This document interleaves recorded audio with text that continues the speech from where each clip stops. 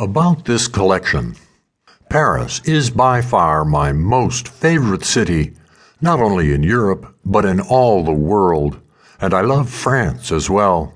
And while modern Paris is always exciting for me to visit, it is the old Paris that remains particularly etched in my memories.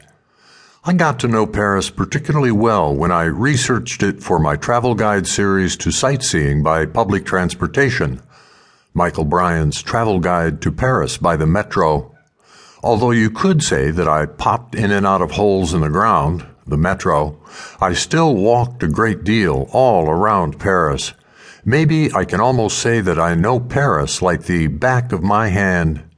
It's only fitting, then, that an e-book on Paris and France should be included in the Travel Psychologist Travel Tales series. A Paris or France travel story is probably somewhere in the news today about something or other that is going on with a traveler in France. And so it goes.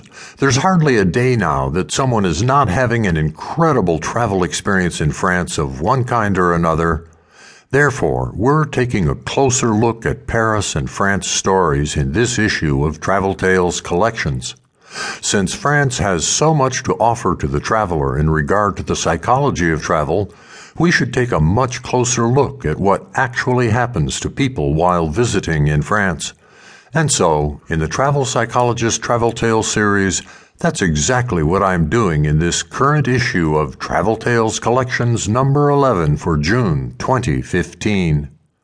Paris and France travel life stories include the full range of the human travel experience, including all aspects of what traveling is all about. From fulfilling the draw or the lure of Paris, to the French Riviera, to the French Alps, and to all sorts of interactions with the French people, and memorable adventures in all the environs of Paris, we're examining the full breadth of incidents, whether good, wonderful, bad, or horrible, that happen to travelers in France.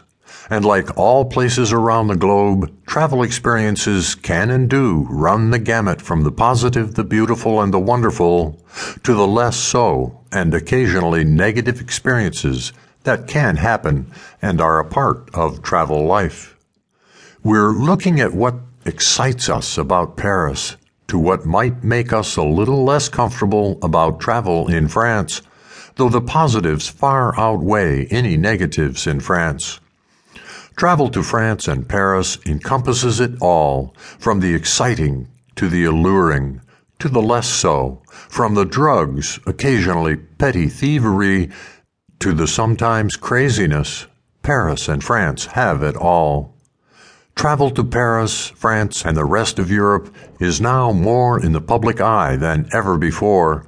Thus, it is no wonder now that, insofar as travel to Europe is concerned, we do now need to be a little more circumspect and attentive to our travel environment than ever before.